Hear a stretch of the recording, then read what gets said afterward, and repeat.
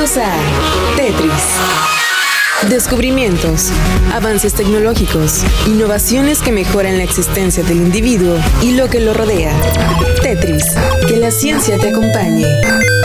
Netflix lanzó el martes sus videojuegos para móviles a nivel mundial para los miembros con dispositivos Android.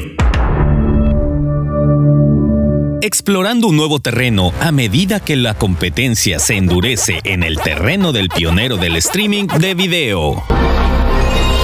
Los usuarios solo necesitarán una suscripción a Netflix para jugar y no habrá cuotas adicionales ni compras dentro de la aplicación, dijo la compañía.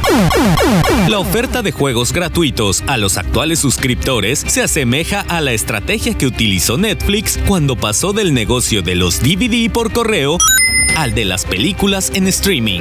Su entrada al mundo de los juegos se anunció en julio, cuando la empresa se enfrentaba a una fuerte desaceleración de nuevos clientes tras años de rápida expansión, un auge alimentado por la pandemia del 2020 y una competencia feroz de empresas como Disney+ y HBO Max.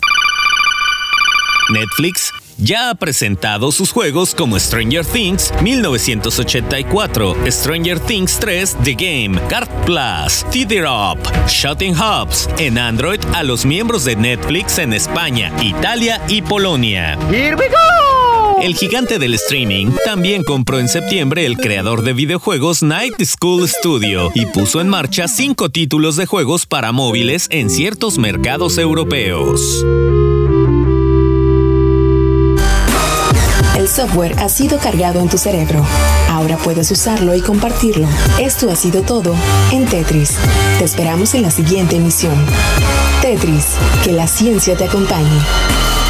Control, Alt, suprimir.